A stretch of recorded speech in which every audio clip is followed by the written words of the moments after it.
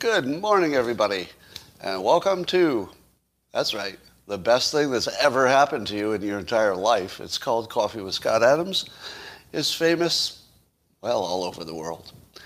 And you're probably here because you saw the description and realized that this would be the most amazing live stream, even better than the best one you've ever had. It's true. And all you need is a cup or a mug or a glass, a tankard, a chalice, a stein, a canteen, jug, a flask, a vessel of any kind. Fill it with your favorite liquid. I like coffee. And join me now for the unparalleled pleasure. It's the dopamine hit of the day. It's the thing that makes everything better. It's called the simultaneous sip. Go.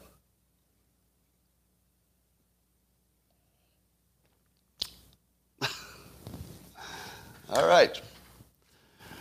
Well, for those of you who are my local subscribers, you know that last night I revealed to you the secret for authoring the simulation yourself.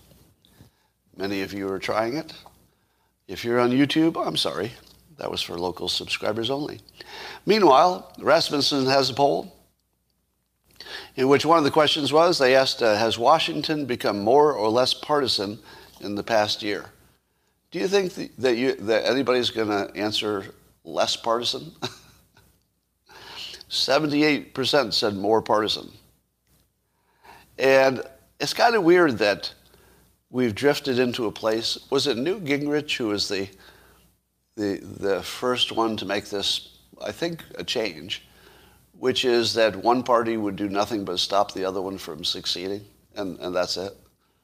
Just, yeah, that's right. 25% say it's becoming less partisan.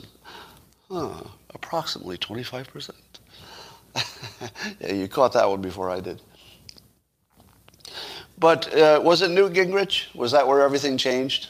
Where he got the Republicans to hold tight? It's about right? So, I don't know. It's like we have a government that it no longer even pretends they're trying to do stuff. They're only pretending like they're trying to win. Tip O'Neill was tough, but he was a deal maker, right? Tip O'Neill was very much a deal maker, I think.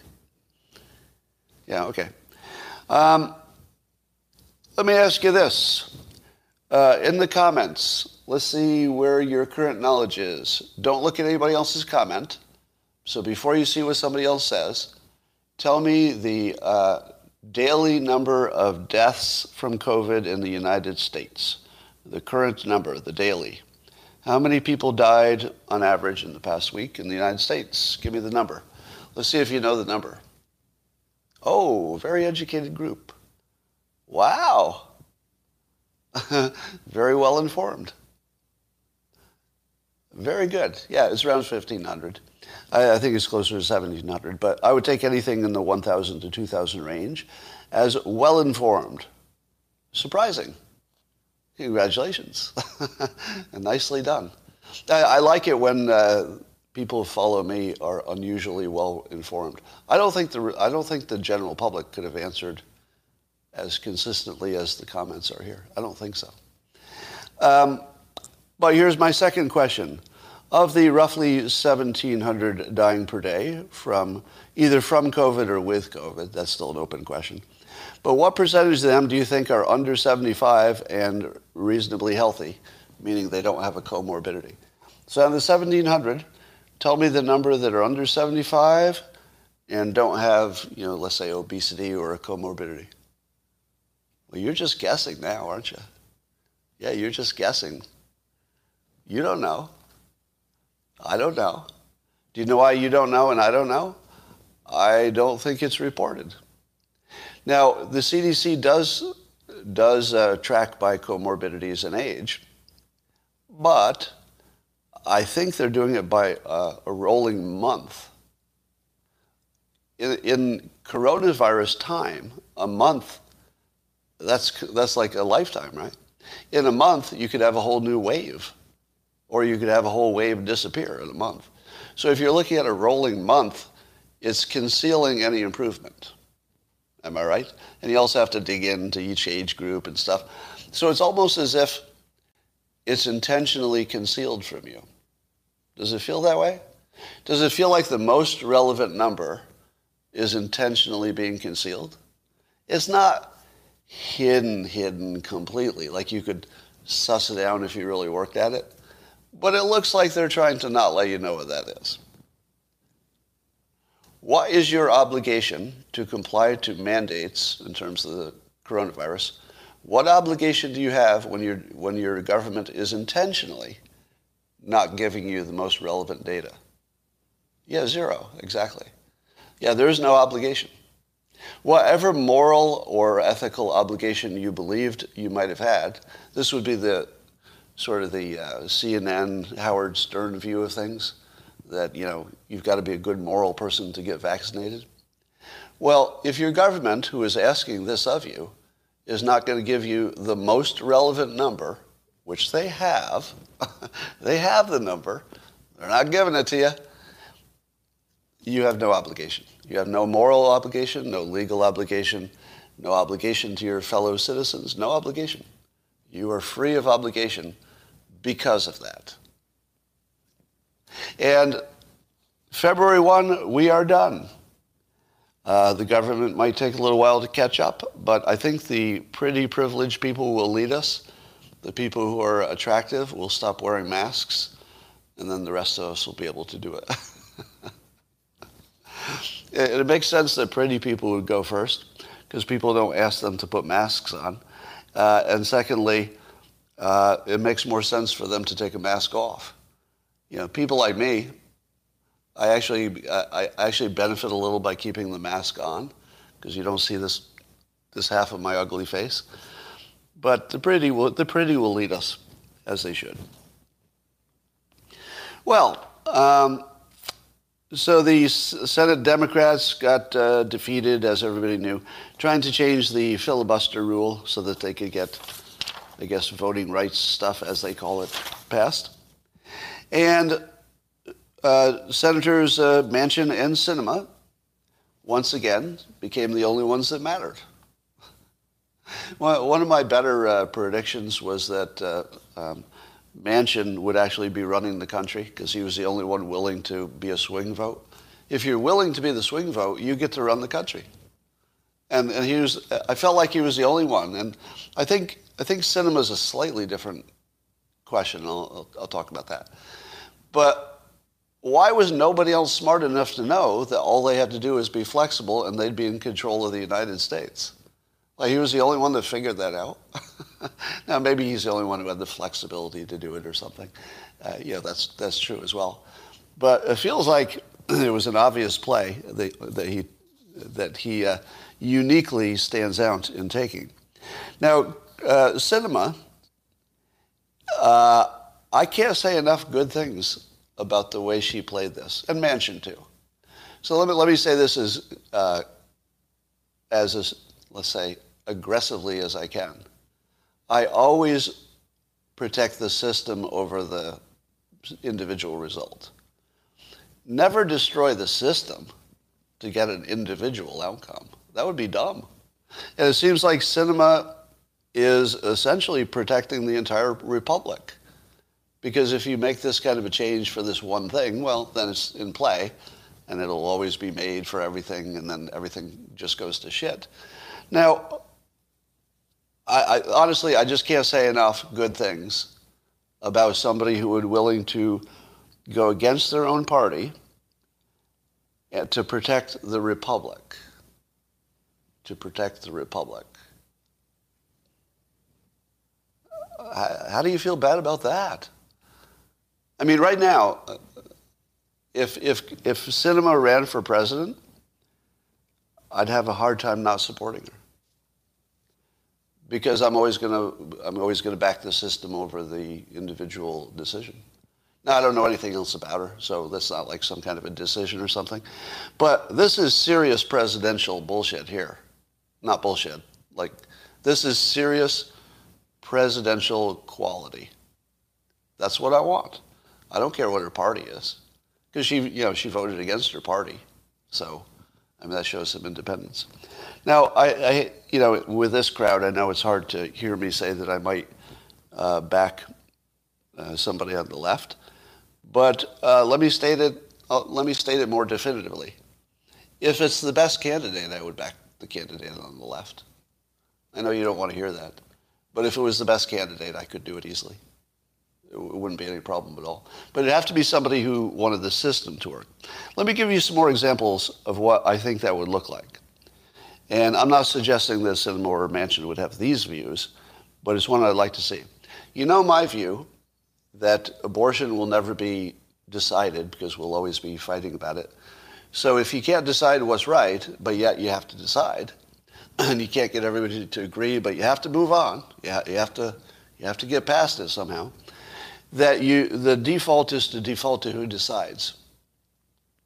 It's the Thomas Sowell view that if you can't decide what to do because nobody will agree, you can still argue it. You can still fight it all day long, and of course you should if you think it's important. But if you can't decide and get everybody on the same side, you have to default to protecting the system. So who is the best deciders? Well, I don't think the president should ever be involved in abortion. That's my opinion. And here's why. Because the president of the United States should never have any say in who lives or dies unless it's a war situation, really. But that just shouldn't be the president. States, somebody's got to make a decision. So you want to drive those kinds of decisions as low down into the process as possible, as close to the individual and their doctor as you can get it. Because that's a better system. It's more likely to be sustained. So I think there are a whole bunch of things like how we do omnibus bills and how you do the veto and how do you run elections? Do you have a transparent election or not? So there's just tons of stuff where I'd love to have a leader who says, you know what? We're never going to agree on this stuff. So I'm not even going to make it my job to tell you what's right. I'll just make it my job to make sure the republic stays strong and let you guys argue it out. Once the public comes up with a decision, maybe 75% of you want the same thing, then the system will give it to you. But I'm going to make sure the system is there so that when the public decides what it wants, becomes well-informed, forms a consensus, that will happen within a structure that can support you. I won't be the one who breaks the system so that even if you made a good decision or one you're happy with, it couldn't be implemented anyway. So I feel like somebody could make that case and win on that, but maybe not. Maybe it's too intellectual. The public doesn't like anything that they have to think about too much. They prefer operating under fear and hoaxes and that kind of stuff. Here's some CNN fake news. So here's how they handle the fact checker with Biden. So Daniel Dale at CNN does the fact checking. And to his credit, although the item on the CNN page was small, I believe it was one sentence, just sort of hidden down at the bottom in the middle, that, by the way, we also did some fact checking on Biden's press conference. Yeah, there were in fact a number of false statements, but nothing to see here. Just look away. Look, it's Trump. Look, over there. It's Trump. Look, everybody. Oh, can you believe that? So that's what CNN's doing. The old, don't look here. There's nothing to see. But then Daniel Dale goes on to say that indeed Biden said a bunch of things that weren't true. You probably are aware of them all. I don't need to have to go through them. But he said a bunch of things that weren't true. But then Daniel Dale was quick to say that Biden's lies, while dozens of lies, that Trump had thousands. And that you could not compare the mere dozens of lies told by Biden. I mean, it's just dozens. How do you compare dozens to thousands? Do you see any trouble with the way he is presenting that data? Does any error in analysis jump out at you? How many times has Biden spoken in public? Right. Versus how many times did Trump speak in public? And now let me ask you this. When they say Trump told thousands of lies or failed to fact checking, do they mean that he told thousands of individual different lies on different topics? Is that what that means? Did Trump really tell thousands of unique and different lies, or did he tell something closer to dozens of lies that he repeated more often because he talked more often and tweeted more often? It seems to me that Daniel Dale is trying to get away with comparing one lie repeated 3 times and count that as 3, where if Biden doesn't speak in public as often, he gets a 1 because he only talked once. Is that what happened here? I think so, right? Give me a fact check. That's exactly what happened here, right? They compared dozens to thousands as if that was actually a fair comparison. That's fake news. I fact check your fact checkers and find you fake. Stamp. Here's some more fake news. Letitia James, the Attorney General, says her office has uncovered, quote, significant evidence, quote, indicating that the Trump Organization used fraudulent or misleading asset valuations to obtain a host of economic benefits, including loans, insurance coverage, and tax deductions. And Michael Cohen, who presumably was privy to any of those discussions, he says he was, deeply in the inside. He was Trump's attorney, and when asked on CNN to give an example of this egregious and illegal, very illegal asset valuation stuff, what was the best example that Michael Cohen could come up with? Because he did. He came up with a pretty specific example of Trump inflating his property values. What was the context in which Trump inflated his property taxes? So, not property taxes, his property values. What was the context? According to Michael Cohen, this is not me, Michael Cohen said the context was to make sure he looked better on the Forbes Fortune 500 list. That was the argument. That when he said what his net worth was for publicity in Forbes, just for publicity, that he allegedly inflated the values of his properties to say that he had a few billion more dollars. But when he did other things that maybe were getting a loan or insurance, he would give them something closer to the actual value because that's what you have to do, because that's the law. Can you fucking believe that we got this far and that's all they have? They don't have anything. Well, according to Michael Cohen, who would be the closest to the actual reality, according to Michael Cohen, they literally have fucking nothing. That he lied to Forbes magazine. Do you know that Forbes magazine also reports my net worth?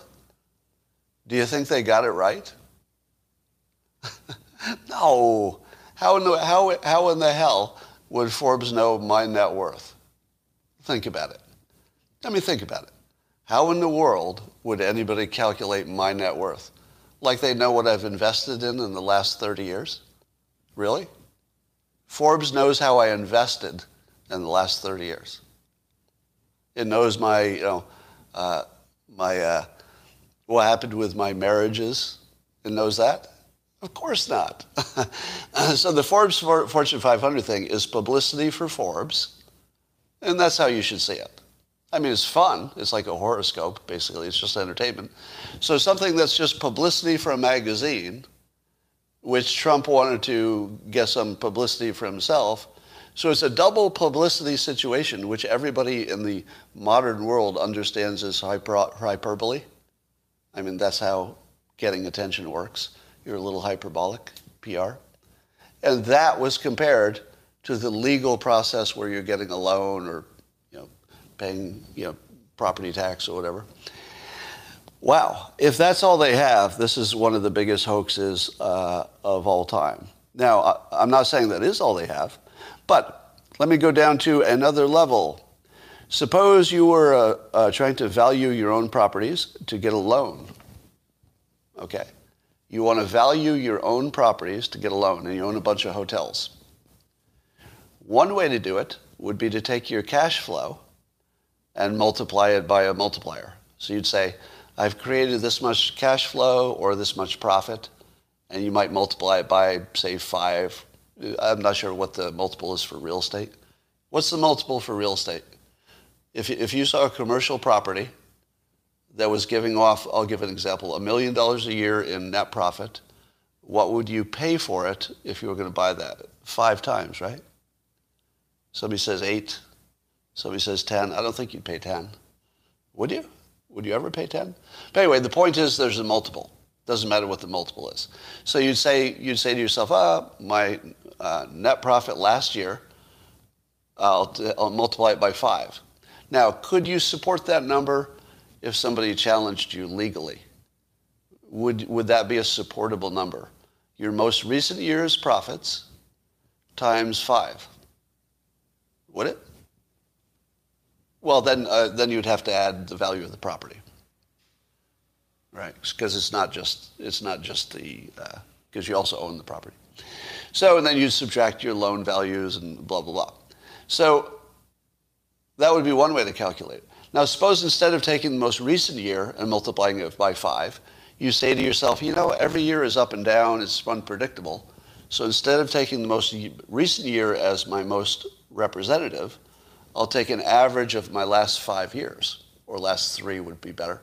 I'll take an average of my last 3 years, and I'll multiply that by 5. And that might be very different than just taking the last year multiplied by 5. Is that legal? Yeah, because you have a good reason for it. It's legal if you have a good reason. That's it. That's the whole standard. If an accountant or a lawyer can come in and say, well, here's my reason, you don't go to jail for that. It might be reversed, but if an expert says it's a perfectly good reason, you disagree, I get that, but my reason was okay, that's perfectly legal. Now suppose he said instead, I'm going to look at comparables. I'm going to look at my property, compare it to other things nearby that sold recently. That's entirely subjective because you have to decide what is comparable.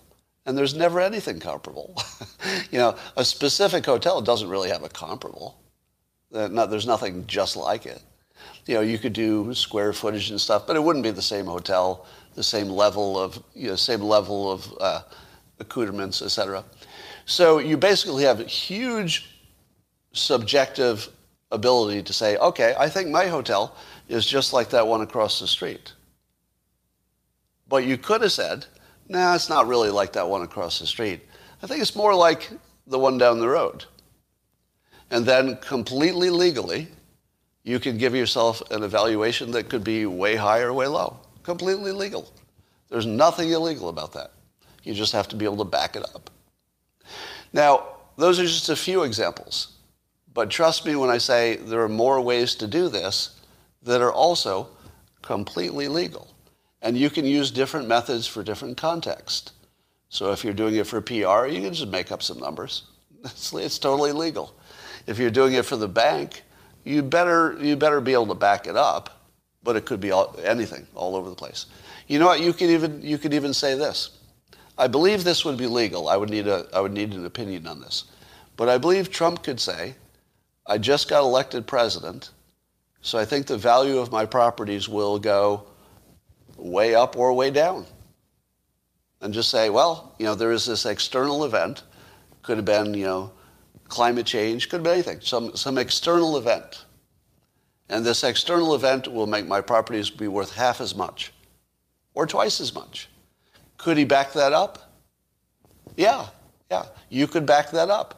Because you say, look, we know that my property value will be wildly different because of all this attention as president. So I don't think it's going up. I'm going to cut it by half. What actually happened to the values of his holdings while president? Well, the coronavirus killed everybody. But before coronavirus, I think it was down, right?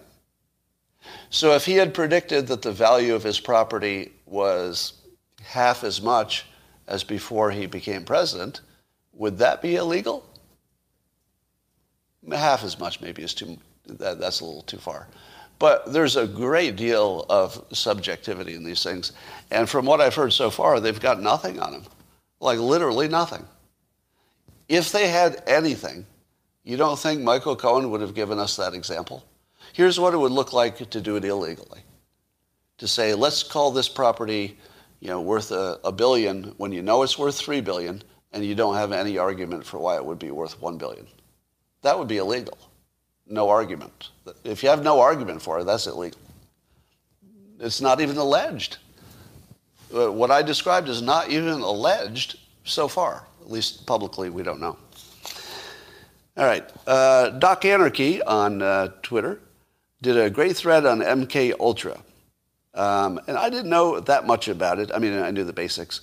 But here's some things that he puts in a thread. It's very recommended you read this. So there were projects Bluebird and Artichoke began in 1951. And this is, in Doc Anarchy's words, the CIA set out to determine if they could control the human mind. And they used morphine addiction with forced withdrawal, hypnosis, and LSD. So those were some of the things they tried to control minds. And then Doc Anarchy says the project failed in usual government fashion. In other words, they didn't find something that would control people's minds. Uh-huh. Didn't they? Are you telling me that the reason they closed it down is because they didn't find something that would control people's minds? So they tested hypnosis, and they concluded that you couldn't control minds? No, that didn't happen. Let me tell you what didn't happen. What didn't happen is they tested hypnosis and found that it didn't work. That didn't happen. Now, I don't know if they thought it wouldn't work in the way they needed it to, because some of what they were testing is to see if you could change somebody in real time, like really quickly. So hypnosis isn't necessarily going to work for that. But if you were trying to move the masses, oh yeah, hypnosis and knowledge of persuasion in general would totally do that. So I'm a little skeptical that they didn't find a way to do it, since one of the things they listed would do exactly that. But like I said, it wouldn't work maybe the hour that you tried it. So anyway, read the rest of that thread. It's shocking what horrible things the CIA did, allegedly, as part of that program. So let's talk about the President Biden's press conference. I'm going to lead into it with a Jonathan Turley piece on the voting rights thing. So he has a piece in The Hill. Now, if you're not familiar with Jonathan Turley, strong recommendation that you follow him on Twitter and read anything he writes. Basically, he's in this teeny group of people that anything he writes, you should read it. just whatever it is, just read it. Just trust me. I'm not even going to make an argument for it. Just trust me. Just read anything he writes. It's that good. And he's talking about how Biden and the Democrats are pushing what he calls their own big lie, basically pushing for voting rights that rarely gets explained.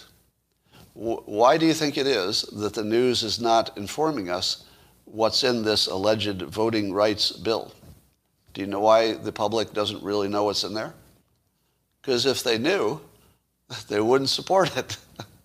So of course they don't know. So by calling it a voting rights bill, it gives them, the Democrats, the ability to say the Republicans are racist because they don't support voting rights. But let me tell you what it looks like. It looks like the voting rights thing is a cover for the Democrats planning to rig an election. Now, I'm not saying any elections have been rigged. I'm saying that the most obvious explanation for why this would be their top priority, when it's basically nobody's priority, if you actually look at what the problem is that they're trying to fix, it wouldn't be anybody's priority, really. And they're making it their top priority. Why would they do that? Now, of course, they have the news organizations to back them.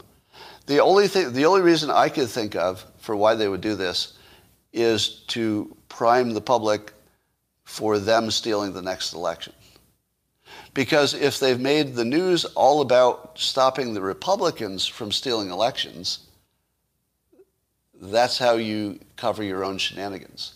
So you go first and make a really big deal about accusing the other side of what you're planning to do in a month.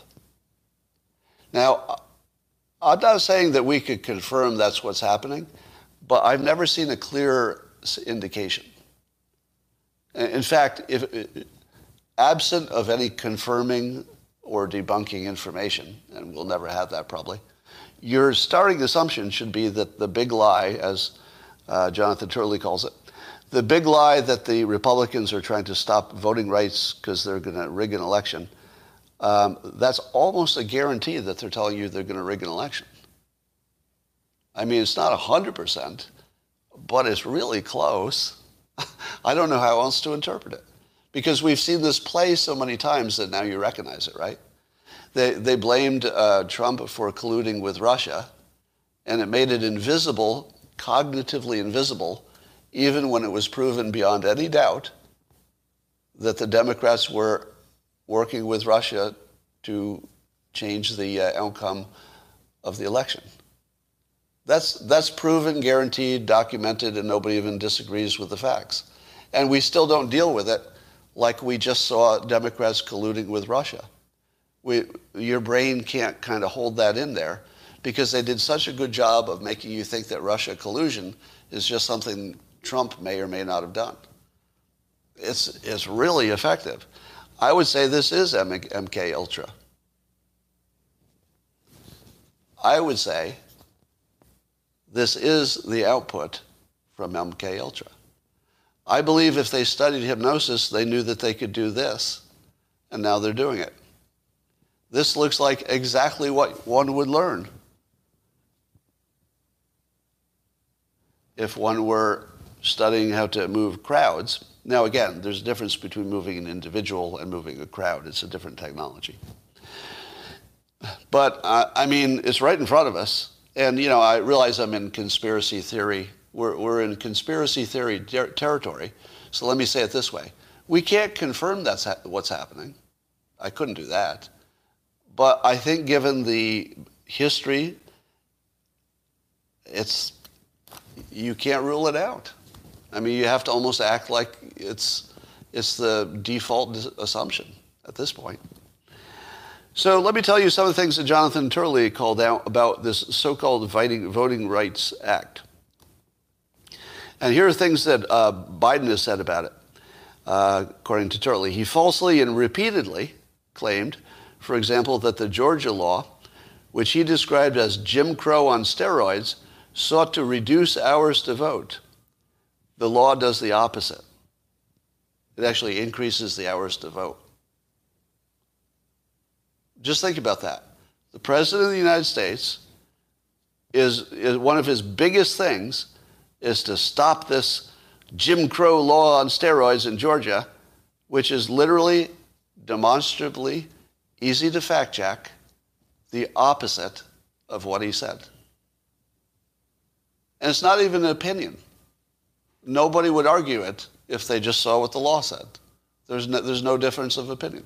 But he says it anyway, because people aren't going to check what the law says, right? So that's how it works.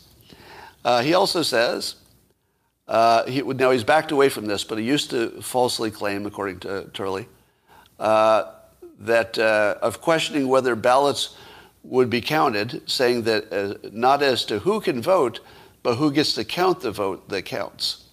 In other words, he used to be saying what Trump said, that we can't trust our own elections because it's about who counts the votes. Think about that. At the same time, he's trying to sell us that the 2020 election was completely fine. He's also saying that who counts the votes is the only thing that matters. But wisely, he backed off from that for the obvious reasons. Let's see. And then he says that a lot of things that the Democrats have alluded to as problems have actually been adjudicated in courts, and the courts found them to be bullshit. So basically, you have a law that's, as it's being described, is completely misrepresented by the people promoting it, and based on things that the court has found aren't even real. And then one of the biggest ones is that it wants to avoid, I guess it's trying to block voter identification with ID. And 80% of the public is in favor of the thing they're trying to block. 80%. Can you think of anything else that the public is in favor of by 80%? And to this day, we have never met the one voter who wanted to vote and couldn't figure out how. Not one. Not a single living human being has come forward and said, you know, the way things are now, I can't figure out how to vote, and I want to. Not one. So I think you have to see the voting rights thing as a complete fraud and a diversionary tactic from a party that is losing badly. Now let's talk about all the things that happened with his speech. So I guess this gentleman, Clint Ehrlich, was on Tucker Carlson last night. I didn't see it, but I saw his tweet thread about it, and oh my God, you have to see this thing.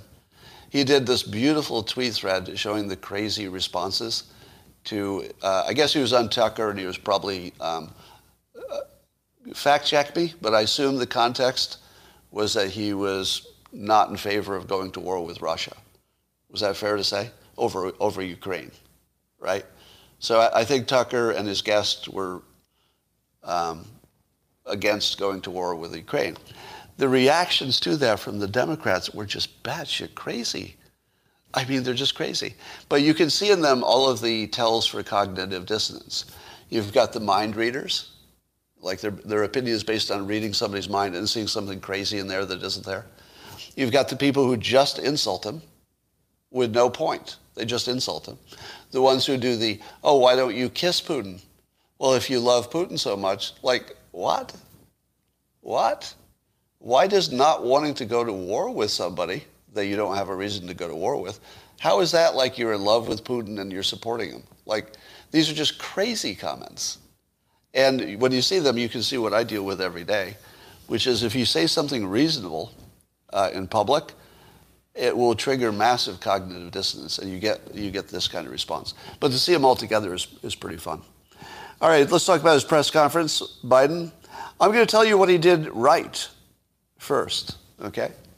So I was listening to it in my car, and when you don't see Biden, you don't see him looking frail. You just hear his voice. So my first observation is he sounds better when you don't see him. Have anybody noticed that? If you just listen to his voice, it's actually much stronger than the visual. So part of me thinks, oh, you know, if you didn't watch him, you might have a different opinion about how he did. So that was my first thing, is that when I listened to him, he was much stronger. When he was doing his prepared stuff, and he was defending some things he was being attacked for, I thought he actually did a strong job. I'm going to get to the things he did wrong, and they're pretty massive. But I want to start by saying that I thought that his persuasion game, if you don't count the gaffes, which were horrible, but if you don't count the gaffes, his persuasion game was really good. It was really good. I mean, there were prepared comments that people may have told him what to say, et cetera. But let me give you some examples. You're worried about inflation, as of course you could. So here's his defense to it, which I found, incomplete, but judged only as persuasion. Not bad. He had an answer for it. He said that. He said, what did he say about inflation? Oh, he said, for example, that it's global. And that's actually a pretty good argument. If he says, wait, inflation is global, then you think, oh, wait, maybe it's not because some of his own policies. Now, of course it's because of some of his own policies. But it's a really good defense that it's global, because he doesn't tell you what's the difference between the global inflation and his.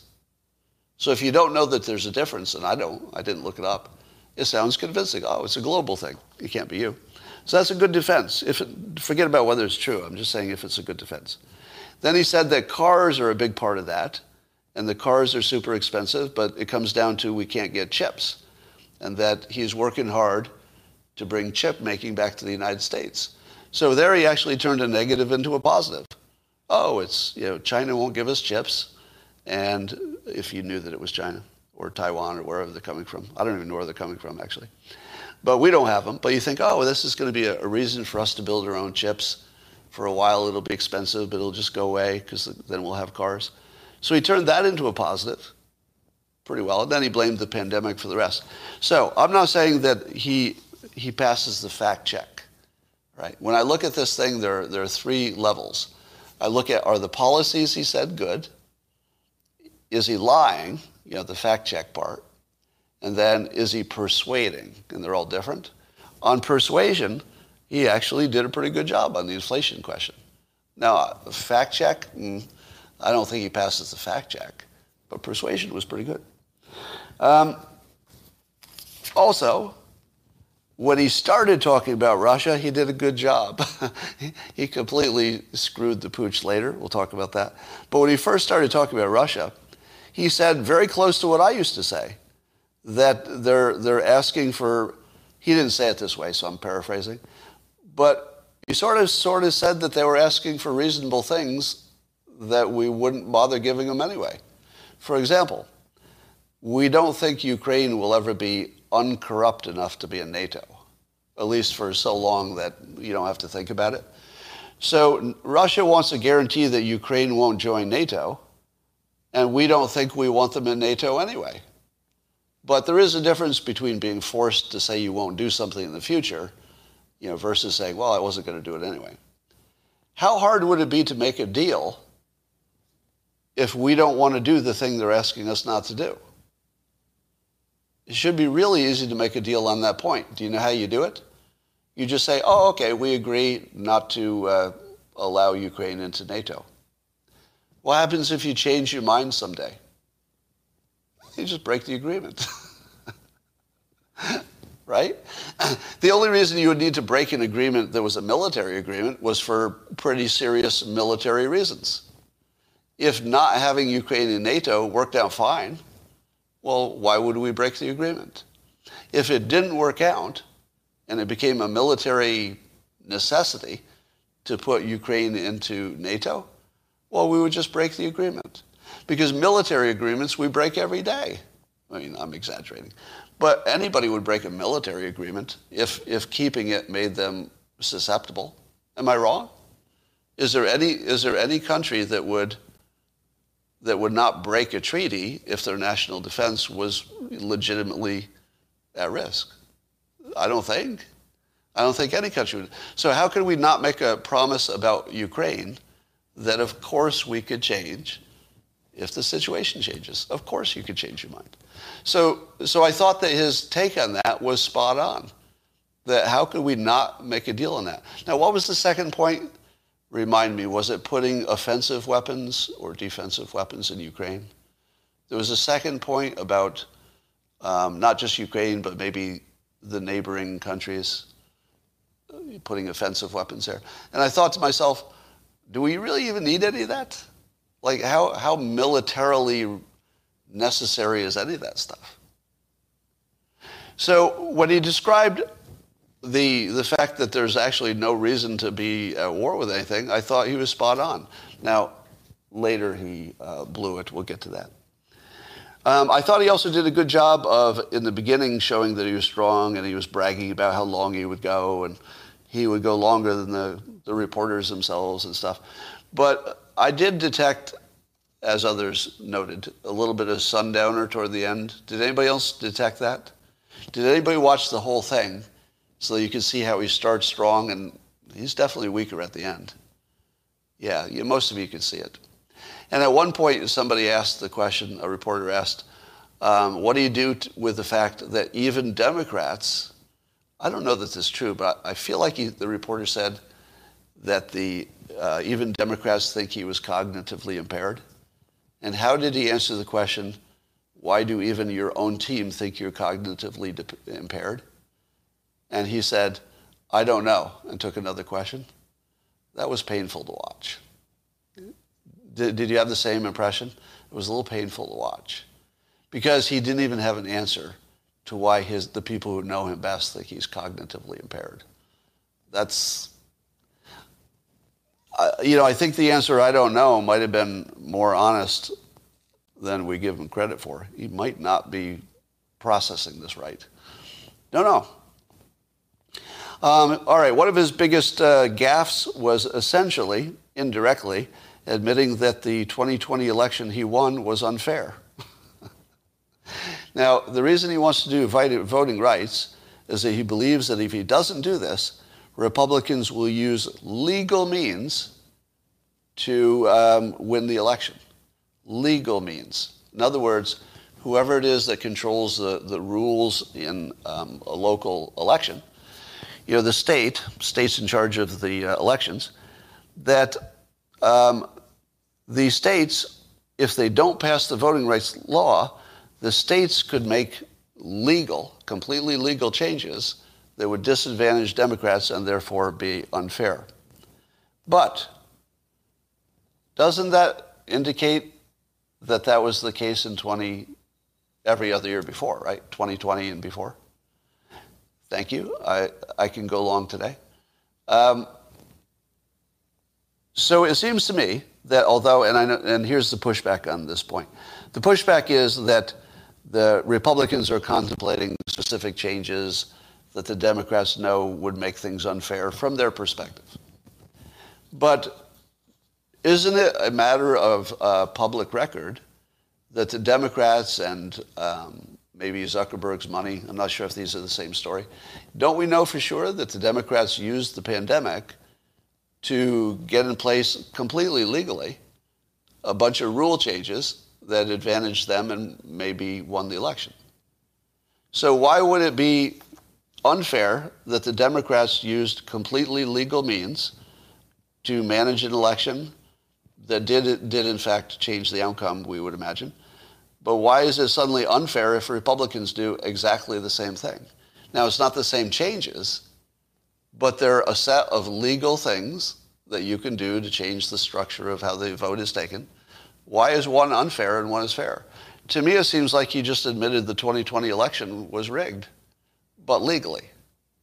Because he's not saying that the Republicans are planning to do something illegal. That's not part of the accusation. He's saying they're planning to do something completely legal that would disadvantage them. I don't know. To me, that's an admission that his own election was unfair. Then he insulted his vice president. Did you catch him insulting his vice president? I've never seen this before. I mean, actually, it's something Trump would do, I suppose, because he would insult anybody. But when asked how Harris was doing in her job, this is what he said about being his running mate. He said, she's going to be my running mate, Biden said. And then he went on to say, without being asked, I think she's doing a good job. A good job? She's going to be his running mate, and the best he could come up with was good. Is it just me, or is this a situation in which great was the right word? I'm pretty sure that this called for great or terrific or amazing or successful. Do you know what it didn't call for? Good. Hey, you're doing a good job. If your boss told you you were doing a good job, would you go home all happy? I don't think you would. I don't think you would. I think you would go home and say, better take it up. I don't even get a raise for a good job. All right. Then the Russia gaffe, which was the worst. He said, quote, talking about Russia, threatening to go into Ukraine. He said, it's one thing if it's a minor incursion, and we, meaning in NATO, end up having to fight about what to do and what not to do, etc. And then he said, but if they actually do what they're capable of doing, it is going to be a disaster for Russia if they further invade Ukraine. And then somebody thought, wait, it's only going to be a disaster if they further invade them. Wait, what? If they do a minor incursion, that NATO might just be arguing with each other and nothing would happen? Did Joe Biden just invite Russia to invade? Now, it looks like it, doesn't it? It kind of looks like he's inviting him in. Well, we'd just be arguing about it. I don't know what we could do. It's not a NATO country anyway. Now, I don't think he meant anything like that, because later when he was asked to follow up, he did follow up correctly by saying that, there would be massive financial implications of an invasion.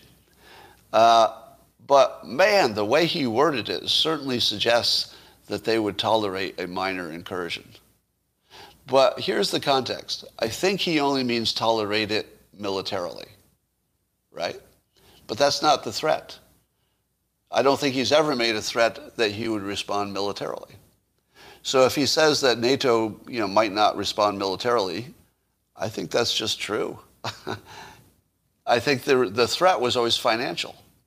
And then I thought he did a good job, almost a Trumpian-like job, of describing how bad the repercussions would be financially. I think he did that well. Because there's a real clarity there, which is if you do this, we will crash your economy, and he made sure they knew it wouldn't be temporary. He did a real good job of saying it wouldn't be temporary. We're going to take you down for decades, basically. I thought that was pretty good. But in the long run, the gaffe about minor incursions, that's really hard to excuse. That's a really big mistake. All right. And Biden is being hit with his own fine people hoax, which is, in other words, something taken out of context to make him look bad. The fine people hoax was caused by removing the clarifier in Trump's speech. And in this case, what Biden said was in a prior day, he had said something about, let's see if I can read the exact quote. He said, at consequential moments in history, they present a choice. Do you want, and I think this is talking about voting for or against the voting rights bill, so-called voting rights. He said, do you want to be on the side of Dr. King or George Wallace? The president said, do you want to be on the side of John Lewis or Bull Connor? Do you want to be on the side of Abraham Lincoln or Jefferson Davis? This is the moment to decide to defend our elections, to defend our democracy. And that was characterized by Fox News as saying that if you voted against the Voting Rights Act, that Biden thinks you're comparable to these segregationists, these bad people, like Bull Connor and George Wallace. Now, let me give you a tip on fake news. The word comparable.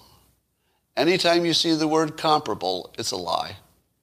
In this context, right? In this context, comparable means that his enemies, in this case Fox News, made up a hoax, essentially a mirror to the fine people hoax.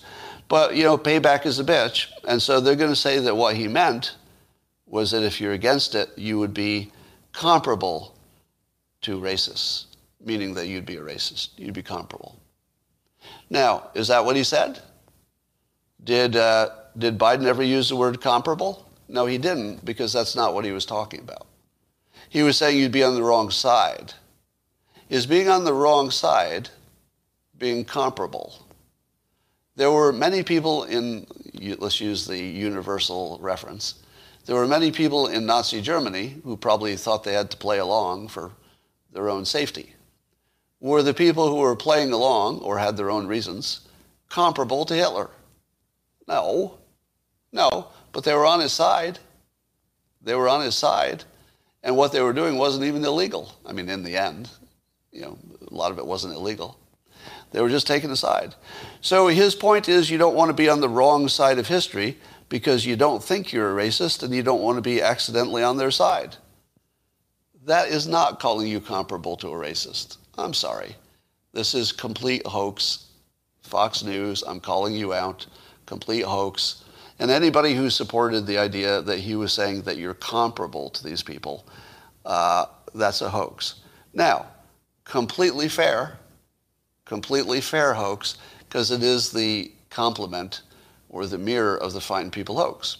In the same way that Trump was not saying that everybody there was marching with Nazis. He was saying that they had their own reasons for being against statues. So in a way, you could say they're on the same side. But were they comparable? Really? Was somebody who just thought history is more important than offending people, is that person comparable to a neo-Nazi? No, they're not comparable. So whenever you see the word comparable, you are being fake newsed. Or you should assume that and look for some details. Maybe not every time. But that word comparable is a really big flag for bullshit. And if you're wondering why I'm so worked up about that word comparable, it's because it's been used against me a lot of times. I can't tell you how many times people have made the comparable argument with me when comparable was the wrong word and not what I said.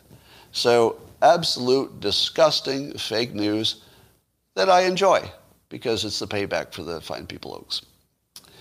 Well, the CIA has come out and said that Havana Syndrome and that secret sonic weapon idea are not the result of sustained campaign by a hostile power. In other words, the CIA has looked into it and decided that there is no sonic secret weapon that anybody can detect. All right. How many people do you know who told you on day one that this story was obviously, and every other day after that, obviously a fake news and that it was clearly mass hysteria? I only know of me. Now, there had to be other people, right? There had to be. But I only know of me in terms of a prominent, let's say, blue check or more. In terms of a blue check Twitter person, I think I was the only one that I saw.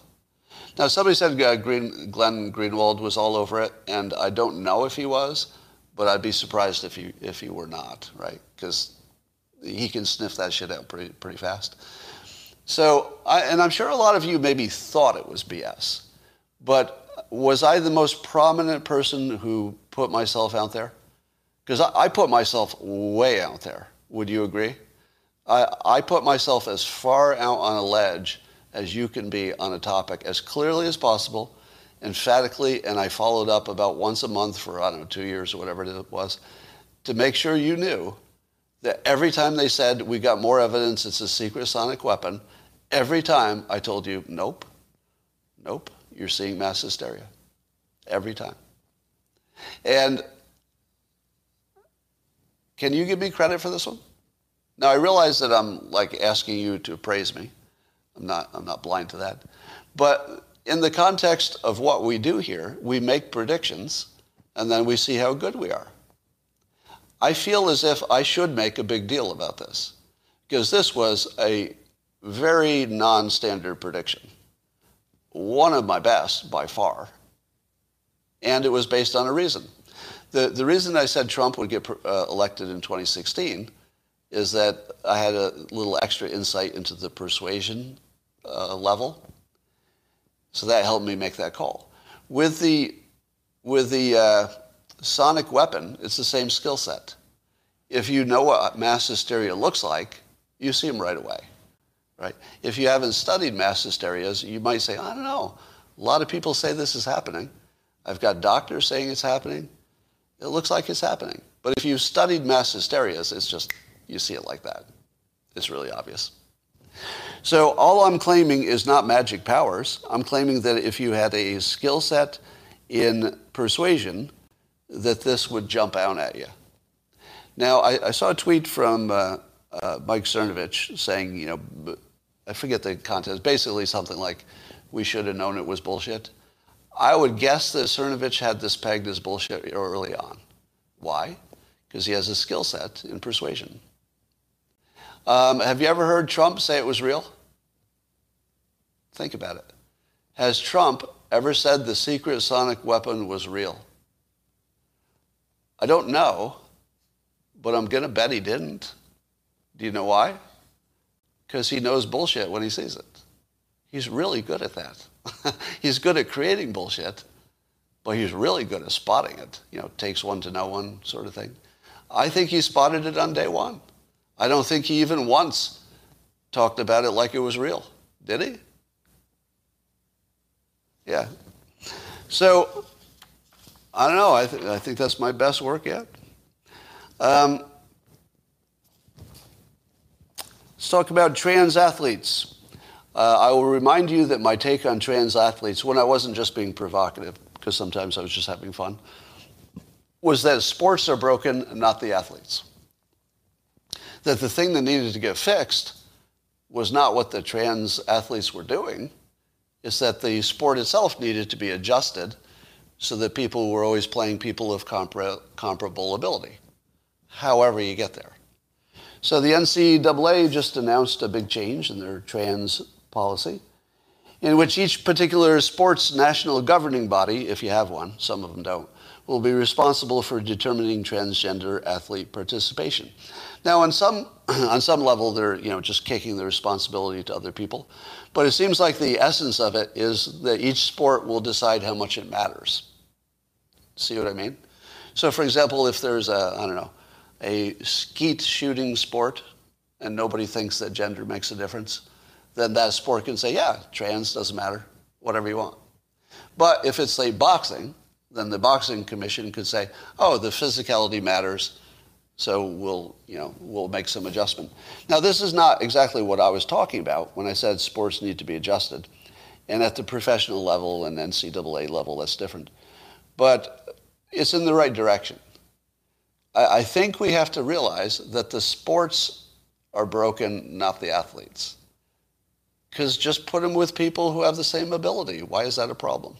Why do we have to have this artificial structure that creates some people get ribbons and awards and some people don't? I mean, it's all kind of random. Somebody says wrong. Now, the only issue that I haven't solved is how women could still protect their sport, right? So if you're talking professional sports, I actually don't really care, because professional sports are just for your entertainment.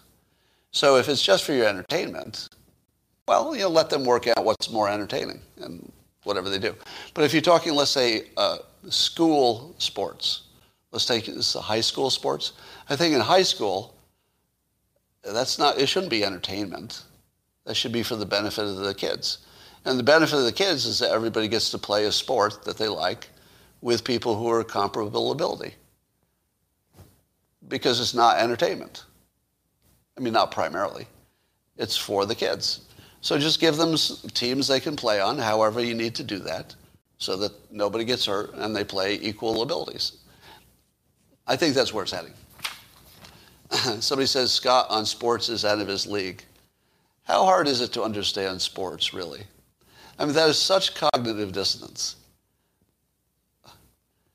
Now, do you imagine that I didn't play sports or something? I mean, I played like every sport. I would play 3 sports a day, typically. 3 different sports a day when I was a kid. Yeah, everybody understands sports. There's nothing mysterious about it. Why no trans trying to play men's sports? Well, who cares? Who cares? Who cares about that question? As long as everybody's playing on the team that's comparable, why does anything matter? So I'm not for or against trans playing in any particular sport. So I don't know if this is a revision or a clarification or what it is. I'm not in favor of automatically saying any trans person can play on any sport just because they want to. Would you be happy with that? Which probably sounds a little different from what I've said before. Would you agree with this? That I do not support trans people just getting to choose the sport that they play on. I think the sport needs to decide, not the trans player. But the only thing that I add to that is that the sport needs to fix itself so everybody can be accommodated. Now, if you couldn't do it easily, then maybe I wouldn't be in favor of it, because I don't think everything has to change to accommodate everybody all the time. That would be crazy. But given that this isn't really a hard change, intramural sports already solve it. If you wanted to play intramural sports, you would just find a team that was your ability, and you would just play on it. So trans don't have any problem with intramural sports, because I'm pretty sure they could just find a team that they fit on, and okay, and play. So I think I can support you this far, which should be all you need. This should be all you need, which is it shouldn't be up to the trans athlete. It should be up to the sport. Are we good with that? Would that be a compromise where you can be comfortable with my opinion? It's not up to the athlete, it's up to the sport? Now, did you see what I did there? I favored the system over the decision. When I started this, I was talking about cinema supporting the system over this specific decision. I'm using the same principle here. I want the system to work. I don't really care too much about the trans athlete specifically. They don't get the choice of whatever they do. I mean, I care about them having a sport to play. That I want. So let me be clear about that. I definitely care that every kid can have a sport if they want to. That I care about, because that's important. But I don't think they should get their own choice all the time. All right, ladies and gentlemen, I'm pretty sure this is the best live stream you've ever seen in the history of the universe. Oh yeah, Biden yelling at reporters. That's fine. And it looks like the Biden administration is the most failing administration, although you still see arguments that he's killing it and things are doing well. You can definitely always make an argument that your president is doing well or poorly. All right, is there anything that I didn't cover today? Let me look at, I thought there was a way that I should be able to look at the super chats after the fact, but why don't they show up? Is there a trick to it? I see it listed at the top, but it's not clickable. That's that boomer thing. CRT, please. What is there to say about it that we haven't already said?